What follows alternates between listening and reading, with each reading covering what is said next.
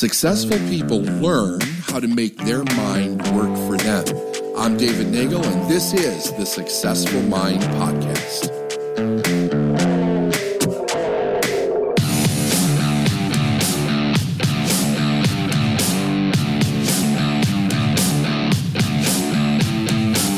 Hey everyone, Steph Tuss here from Life is Now, Successful Mind Podcast with David Nagel, and we're here to talk about a very important topic. And that is tolerations as a business owner. That's a big one. Yeah. We could talk about that for probably 5 hours. Yeah, we could probably do a week-long training on tolerations in your business. Well, speaking of training, I mean, let's just let everybody know, one of the things that we do to help people move through the difficulties in their businesses is specifically deal with what are you tolerating in your business. It's an enormous idea. And, you know, again, this is one of those ideas that if you look back in a person's life, it's almost like most people are raised with the idea you have to tolerate a bit of negativity or wrong think, or like there's almost like this thing that goes with suffering, and it's something that's a natural part of life, but it's it's an opportunity. Oh, 100%. Right? It's an opportunity. It's like a flag that's pointing to something that needs to be changed. Yeah. It's also directional because it's telling you, here is something that if you fix this, you can have an amazing outcome on the other side of this, right? But usually, and I think this is where we're going with this, is that when a person's actually tolerating something, there's also this ambiguity around the idea that they don't know why they're tolerating it. They do because they don't know how to fix it. There's an unknown piece of it. I can't think of the word that I'm trying to use, but Well, the conversation usually goes like this, right? A business owner comes to us and says, I'm stuck. yeah, I'm stuck. I've been at the same income level for the last 3 years. You know, I've been able to hit 800,000 in my business. I can sustain that. I just don't know why I'm not growing. And usually the first question we ask is, well, what are you in resistance to? yes, And they say, I'm not aware that I'm in resistance to anything. And we say, okay, what are you tolerating? Because at the root of a toleration is a resistance to change something, right? Yeah. And we know that people are stuck when they're in resistance. Yes. You want to talk about that for a minute? yeah, sure, absolutely. It was, well, number one, it's an interesting thing to learn that when you're stuck, there's actually there's a dynamic that's taking place in your own psychology and your emotions that you're experiencing procedurally. It's literally a pattern of how people think in order to keep themselves safe at different areas of growth in their life. So you give somebody a directive and they start to go down this road. They're looking to accomplish a goal or whatever it is. Maybe they're building their dream, and they hit this place where they're stuck. So then when they come to us and I have a conversation with them and I say, what are you resisting? They go, like you said, I'm not aware that I'm resisting. I'm not resisting anything. Yeah. So what we know is that there's something that is showing up in their life that is threatening to them. Like it's making them feel unsafe or insecure, or less than, or it's attacking their self-worth. There's a threat that is being suggested that literally was created in the early years of their childhood. Like this happens very, very early on.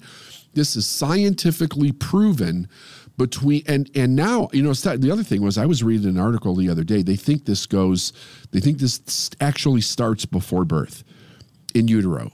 The suggestion that forms the part of the brain that allows that allows a person to either look at themselves as a healthy person or not, and that's where shame and guilt is then developed. Yeah. So when they have a pattern of survival as a child, and it says here's how you have to respond to this if it doesn't feel safe, the resistance is not to move through it. Right? It creates that barrier. Sometimes we call it a blind spot. They don't see what they don't see, and then they are stuck. So the toleration is that problem continues. Correct. Because they don't know how to move through it. Yes. So when we ask people, what are you tolerating? Then all of a sudden they start to see things. right? Because it's an easier question to answer. It's like, what are the things happening that you don't want to be happening? Or what are you currently wanting to change that you're not changing? So it puts it in a different part of their brain or something. And all of a sudden they can see the things that they're tolerating.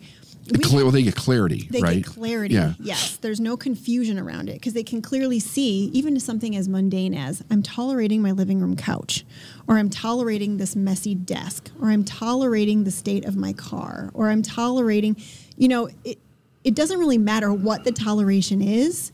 It all goes back to the same point of resistance. Right. And how you do anything is how you do everything. Yeah. So it translates to your business as well, right? The same Yes. reasons you're tolerating not getting a new couch is probably the same reason you're tolerating not having enough help, right? Yep. I don't know how I'm going to pay for it.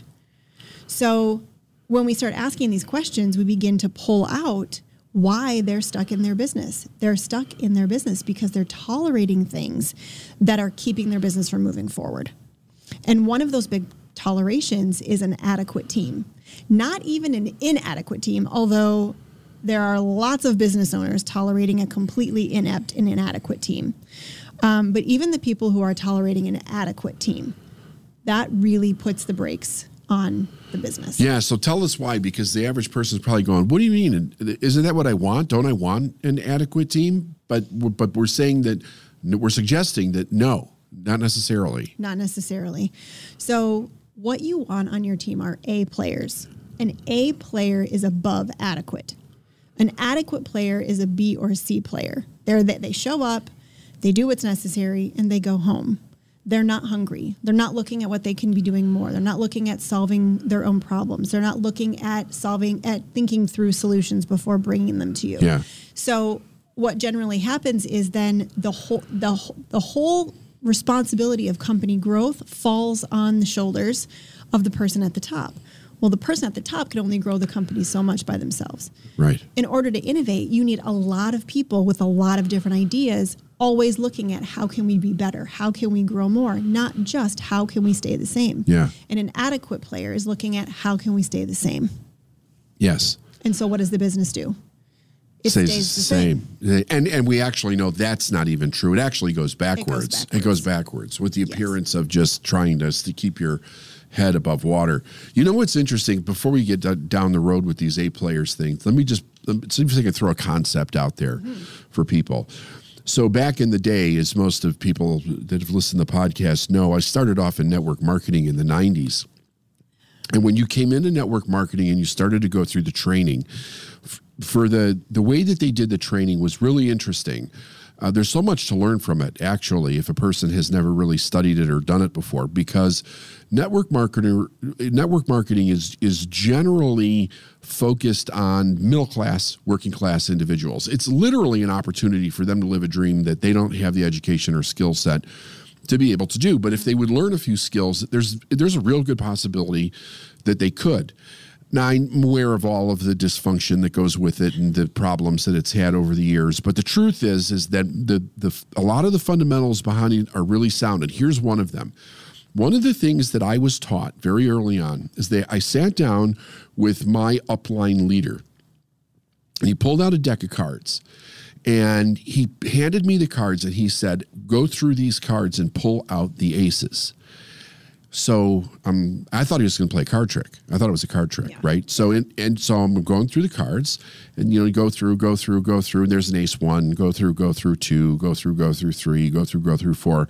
And then after I got to 4, he said, "Now put the cards down." And he said, "How many aces are in that deck?" I said 4. He said, "How many cards are in the deck?" I said 52. He said, "There will never be more than 4 aces in any given deck." And I'm looking, what is going on here? And he said, the problem with most people is that they try to turn every other card into an ace.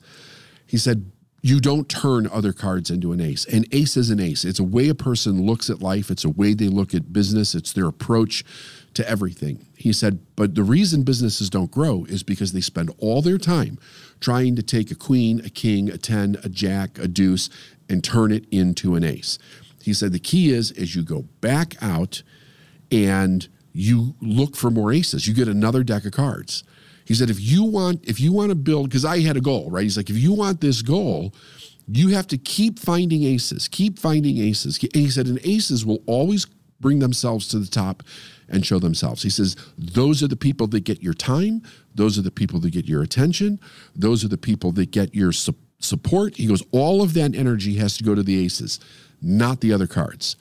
And it was, I didn't know that at the time, so it was new for me to hear it. But as I began to grow, I saw just how true that was. And then, of course, I got into regular business, and it was just as applicable there as it is anywhere else. So you don't think that someone could present as a B player or C player and be made into an A player? I think that an ace. So you said the hungry part. Remember, yes. You said the hungry part. Yes. You can, if you see somebody who is a B player in skill set, but they're showing the hunger part, they're an A. They just need that's the real key. Will the person consistently go beyond what's required of them in order to try to get a result? They may definitely have to polish up their skill set or get some education or learn something different. But that hunger part, I don't think you can create that in somebody. That has to come out from within. And I think that either shows up as a person grows up and becomes an adult, or I have seen it show up through really bad circumstances in a person's life where they wake up. Well, that happened to me, right? I mean, when I went through the dam, I woke up like, okay, I have to do something different. I have to be somebody different. And that lit a charge in me that I had never experienced before. So I have seen it in those situations. I think it's in everybody, but whether or not it comes to the surface and gets turned on to something different. And here's what we do know in coaching. We don't fix people, right? We don't create an ace. We look for people who are dedicated, who have a vision, who will make a decision, who will commit to what they have to do. And those are the people that we can take over the finish line. Anybody else that doesn't, we can't. There's nothing we can do with them. Right. You can't coach desire, right? You can't coach desire. That's Prefontaine's coach right there. That's words right from the guide's mouth. Can't coach desire. Can't coach desire. So they either have the desire to do really well and give their best, or they don't. That's right. Period. Yeah. So looking at this in terms of tolerations, business owners tolerating things in their business, when we talking about tolerating an adequate team. Yeah. Most of the reason why they tolerate their adequate team is because they're afraid, right? They go into all the excuses of maybe it's my fault. I'm a bad manager. What are people going to think? Are other team members going to leave then and I'm going to be left high and dry? Like, does it look bad in my company if I'm letting go of all of these people? Like, they go into all of the downsides of letting an inadequate or even an adequate team player go to find a high achiever to be on their team, rather than looking at what they have to gain. Right? We all, right. I'm speaking in generalities here. Most people in general, when they're faced with change, look at what they're going to lose, not what they're going to gain. 100%. It's the first thing. What am I going to lose? They go into self-protection mode. Right. So when they're thinking of replacing their team or replacing a member on their team, the first thing they think of is, what am I going to lose? I'm going to lose someone who's currently doing something for me right now that I'm going to have to do myself. There's going to be dissent among the ranks. It's going to create a problem within my team. They might think I'm a bad person. They might get mad at me. They could be confrontational. They might sue me business owners think of all different types of ways that they could be sued. It generally never happens, but they sure can get creative about why they shouldn't do something because they'll get sued. Well, fear sparks the imagination quite a bit. Don't you also think it's an indication that they hired out of desperation also? Or ignorance. It's usually they hired out of desperation or ignorance. They just didn't know how to hire the right person or what to look for to determine if someone is an A player or not. Okay. Or when to hire, right? Or when to hire. Most people hire too late. Right? Yes, absolutely. We know that. I was just in this amazing group. I was with an amazing group of multi-million and in fact some billion-dollar business owners. And we were talking about hiring. And every single one of them said, hire early. Hire when you have the very first thought that you might need to hire for a position. Right. Because if you don't hire early, you're always hiring late. And hiring late puts you at a massive disadvantage.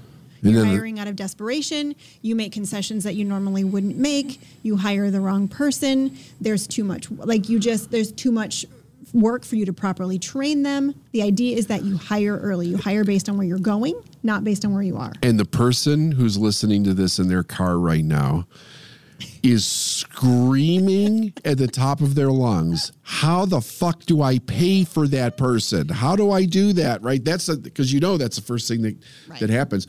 And it's a very good question. The person pays for themselves. Right. So depending on the position that you're hiring for, the idea is that they're taking off of someone else. They're taking something off of someone else's plate so that person can focus on business development, which means that person can focus on bringing in more money into the business. So there is some strategy behind it. It's like, what position do I hire for first? Yes. I always recommend hiring a personal assistant first, honestly, because if you're a solopreneur, you can only do so much. You're doing a bunch of $10 and $12 tasks that a personal assistant could easily take off your plate to free up your time to sell more and to deliver more. So they will more than pay for themselves in a very short period of time. And what do you think after the personal assistant, what's the next hire for most people? It depends on the type of business. You really you think that? You think it depends on the type of business? I do think it depends on the type of business. Some people, if they've really gotten, sales, a good handle on sales, can bring on a sales team or a salesperson to build a team for them. I think it really depends on the business. That's really tough. If it's a law firm, it's not necessarily sales. It's another attorney. That attorney can take the work off of their plate, or another paralegal. So it really does depend on the business. But I think if you're a solopreneur, your first hire should always be an executive assistant, not the 19-year-old down the street. A high-level executive assistant that will pre-think, that will have the ability to make decisions on your behalf, that can manage your inbox, which a lot of that's had experience with somebody else before you. That's had experience and training. That really is a rock star that could probably free up 20 hours of your time a week for you to be focusing on both selling more and fulfilling more. I got to tell you, one of the greatest lessons that I learned from Dan Kennedy back in the day was when I heard him say that when you hire someone, they should be able to provide you with 3 references that unequivocally would hire them back in a second. And if they could not provide those 3 references, you did not need to be the first one, right? Yeah. I mean, and it made so much sense because if you're hiring to do all the things that we're suggesting, you want to bring somebody on that can hit the ground running, right? Not that has to spend 2 years with you training just to figure out how to do the job. Yeah. I mean, look, one of the first tolerations of a solopreneur is I'm tolerating doing all these things myself. I'm tolerating not having enough time with my family. Right? Yeah. And the opposite side of that toleration is more time to both have with my family and to really focus on business development, which is strategy and speaking and exposure, things that build a business, not the nitty-gritty minutia that doesn't build a business. So that first toleration generally is I'm tolerating just a lack of time. Tolerating a lack of time for myself and for my family. And then usually the second toleration is something else related to team. Either the team is underperforming, either the team is or there's one employee that's saying that they're going to do something but then chronically doesn't follow through. Sure. So that, the owner can't count on that person to do what they say they're going to do, and they're just continuing to tolerate because I'm not going to say they're not sure what to do. Deep inside, they know that they need to replace the person, but it's really uncomfortable for them to even think about doing that.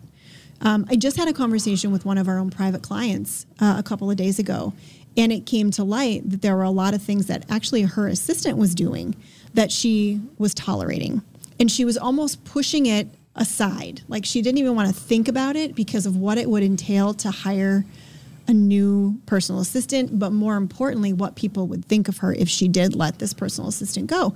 But the assistant was doing things like asking for a raise because she just needed more money for her family rather than coming to her and saying, hey, I've taken on this many more tasks. Yeah. I'm providing this much more value to the company. I think it's warranted that, I'm asking for a 5% or 10% raise. So her assistant was being manipulative in an ask for an increase. She wasn't being exact with budget numbers, and she was spending outside the budget and then telling our client after the fact that things were way more expensive than she originally told her. And I said to her, the role of the assistant is to act in the best interest of the company and to act in the best interest of you. Is this person acting in the best interest of you and the company? And unequivocally, the answer is no. Interesting.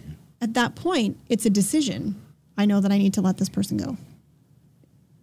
But the toleration was there because of all these inside fears about what it would take to find someone. And maybe I'm not the right leader, and maybe I miscommunicated, and maybe people will get mad at me. And, how do I explain this? And all the noise. So isn't that noise the excuses that they're telling themselves about why they're suffering from the problem that they're suffering? Yeah, so many excuses. Because I know generally we have them write down, like, give us all your excuses, get them all out. Let's see what are all the rationalizations that you've created to stay in this position. And what's funny, because I've watched you do this over and over again, and it's absolutely brilliant. They'll give one or two excuses, and they'll go, there you go. And you'll go, no, keep going. And they look at you like, what? And you're like, no, keep going. There's way more in there. And then you'll have like 25. They'll end up with like 25 or 30 excuses. Yeah. And they're all stored up in their mind. Like it's a rapid fire. Boom, boom, boom, boom, boom, boom, boom. And what people don't understand is an excuse is a rationalization. In other words, a reason why you're not doing something that you believe in that keeps you stuck in the toleration. If you don't resolve the excuse, you're not going to move forward, because an excuse is a statement. When I make even if I say it to myself right in my head, I'm making a statement that confirms why I'm not doing something. Yes. And it's all based in lies. It is all based in lies. It is all based in lies. But it's also emotional. Oh, very. It's very emotional. Yeah. I mean, I think one of the main things with being a business owner is you really have to learn to master your emotions. You do. You really have to use your conscious mind over your emotions in most every situation. And with managing team, in almost every instance, you have to manage your emotion, right? You don't want to be the bad guy. You don't want to be the jerk. You don't want to be there's all kinds of fears that come up when you're talking about managing, hiring, firing, all of those things. And in all of that, your underlying mindset is what's best for the company. That's it.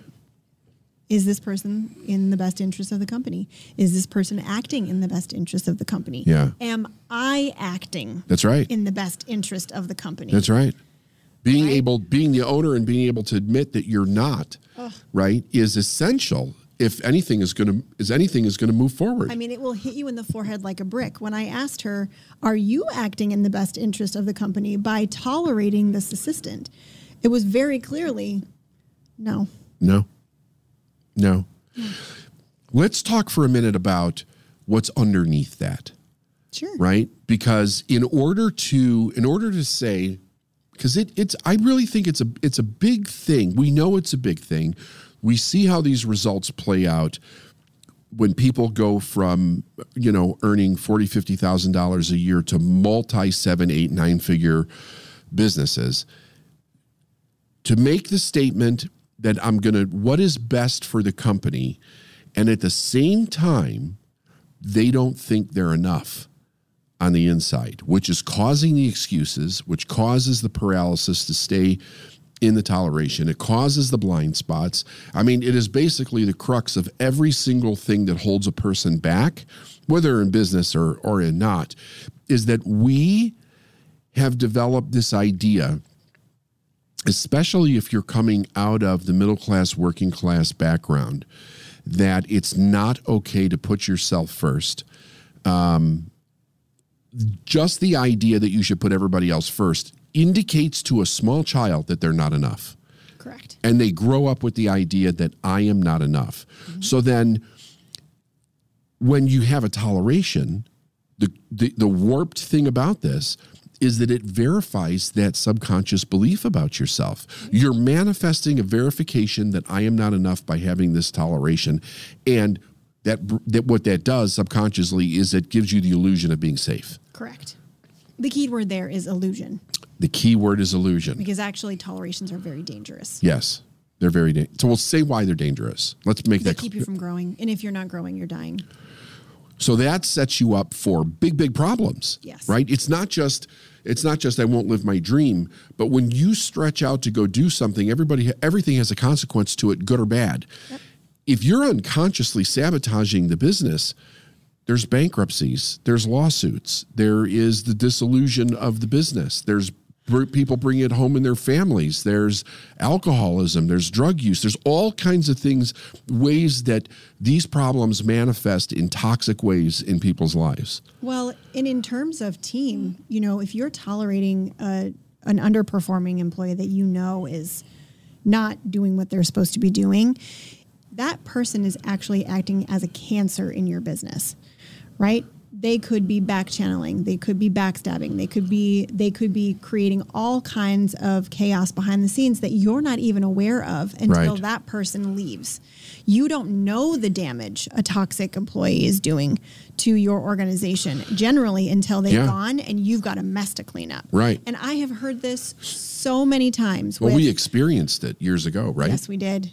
Many times I'm tolerating a toxic law firm administrator, but she really does a good job at this one thing. Yeah, but she's completely destroyed your culture and created a level of distrust between your employees and you. The other thing is that there's another piece of this phenomena that I find very fascinating. The employees think the business owner knows what's going on and it's okay for it to happen. So they don't come to the business owner and say anything. And very often the business owner has no clue. No idea. No idea what's going on behind the scenes. Right. Yeah. But they know that they're tolerating an That's true. underperforming inadequate. Yes, that you're right about that. That's very true. That's all they need to know. Right? Yeah. And it just becomes a toleration, and that toleration gets drug out, and there's all kinds of excuses. Well, I need to hire this person first, or I need to set aside money for this first, or but the truth is, when you boil it down to brass tacks, it's you're tolerating an underperforming team member. Employee. Yeah. So let's talk about the difference between an A player and a B player. Okay. So people kind of have a frame of reference.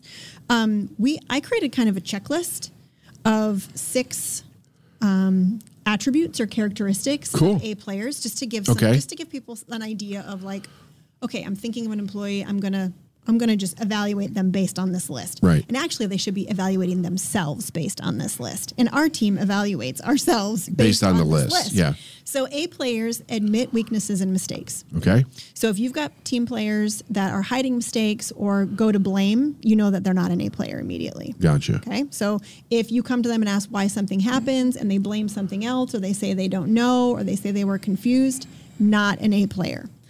2, they ask for help. So it doesn't say that A players have all the answers. They ask for help. So you think about it like this. I'm going back to sports. So you have... See, your exposure to sports through your husband is showing up to be a great benefit for you. Oh my gosh. But I think a lot of people understand how a team works. They've either witnessed a sports team or they've been a part of a sports team. So I'll use that as an analogy. Okay. So you have a soccer team, and one of the soccer players is really struggling with one specific skill, but they keep it hidden. Nobody really notices that they're really struggling with it. That hurts the whole team. Right? Yeah. If they were to come out and say, guys, I'm really struggling with this, I need some help, the whole team benefits. The problem is solved quickly, and the team can score more goals. Right? So why do they have so much trouble asking for help? Same thing we talked about at the beginning of this podcast. They're ashamed. They're ashamed. Yeah. Right? Because when they asked for help as a child, they got shamed. What are you, a dummy? You can't figure it out yourself? Yep. Right? So the idea is that your A players know that it's in the best interest of the company for them to ask for help, and for them to ask for help quickly. Yeah. 3, they take risks in offering ideas and feedback. So they may be, I don't want to say the word adversarial. They may play devil's advocate against ideas. They may see a problem and bring a solution to the table. They may call out something that's happening that other people are avoiding bringing to the table. So they're not afraid to address difficult issues that might threaten their position. So it's that, back to conflict, right? It's that they're not afraid of that conflict. An A player openly asks for feedback. Okay. So if your team member comes to you and says, hey, I submitted that thing, is there anything that I could do to improve? Like, what can I be doing better?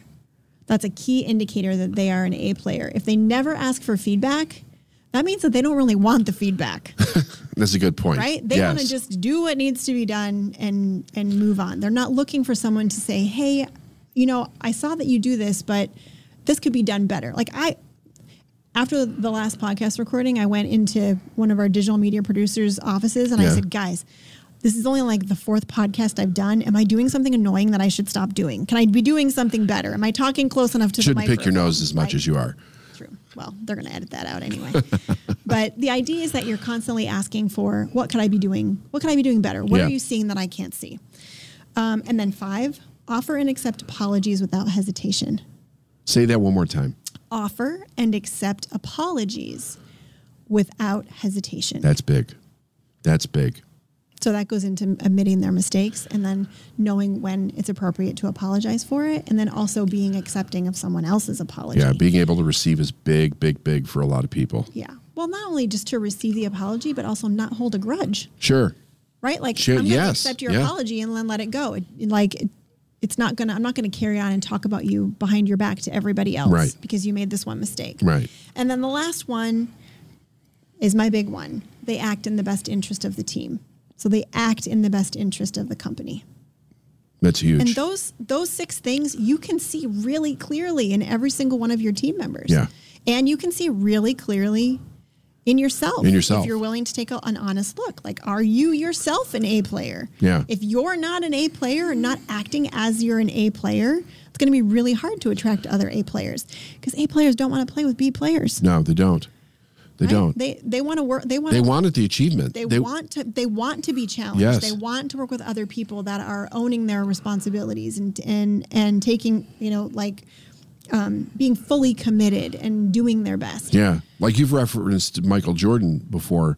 Could you imagine what it'd be like if there were less than A players on the team? I mean, he would leave. There'd be no way that he would have stayed. Tolerate it. Right. No. I mean, you see that all the time in sports teams. Yep.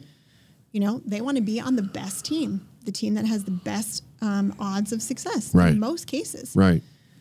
Yeah, they're playing to win. Why wouldn't they? Why wouldn't they? I mean, if you're the greatest player in the world and you're on a team full of B players, you're never going to accomplish your greatness because you're surrounded by Bs. Right. You can't be your best self surrounded by B and C players. That's for sure. Yep. That's for sure. Okay. I have no idea what time it is. It's time. It's time. It's time. You want to bring this in for a landing? Sure.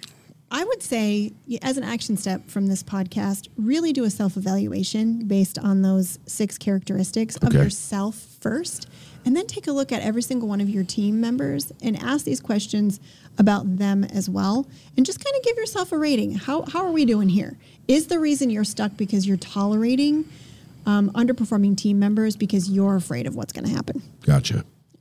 That's awesome.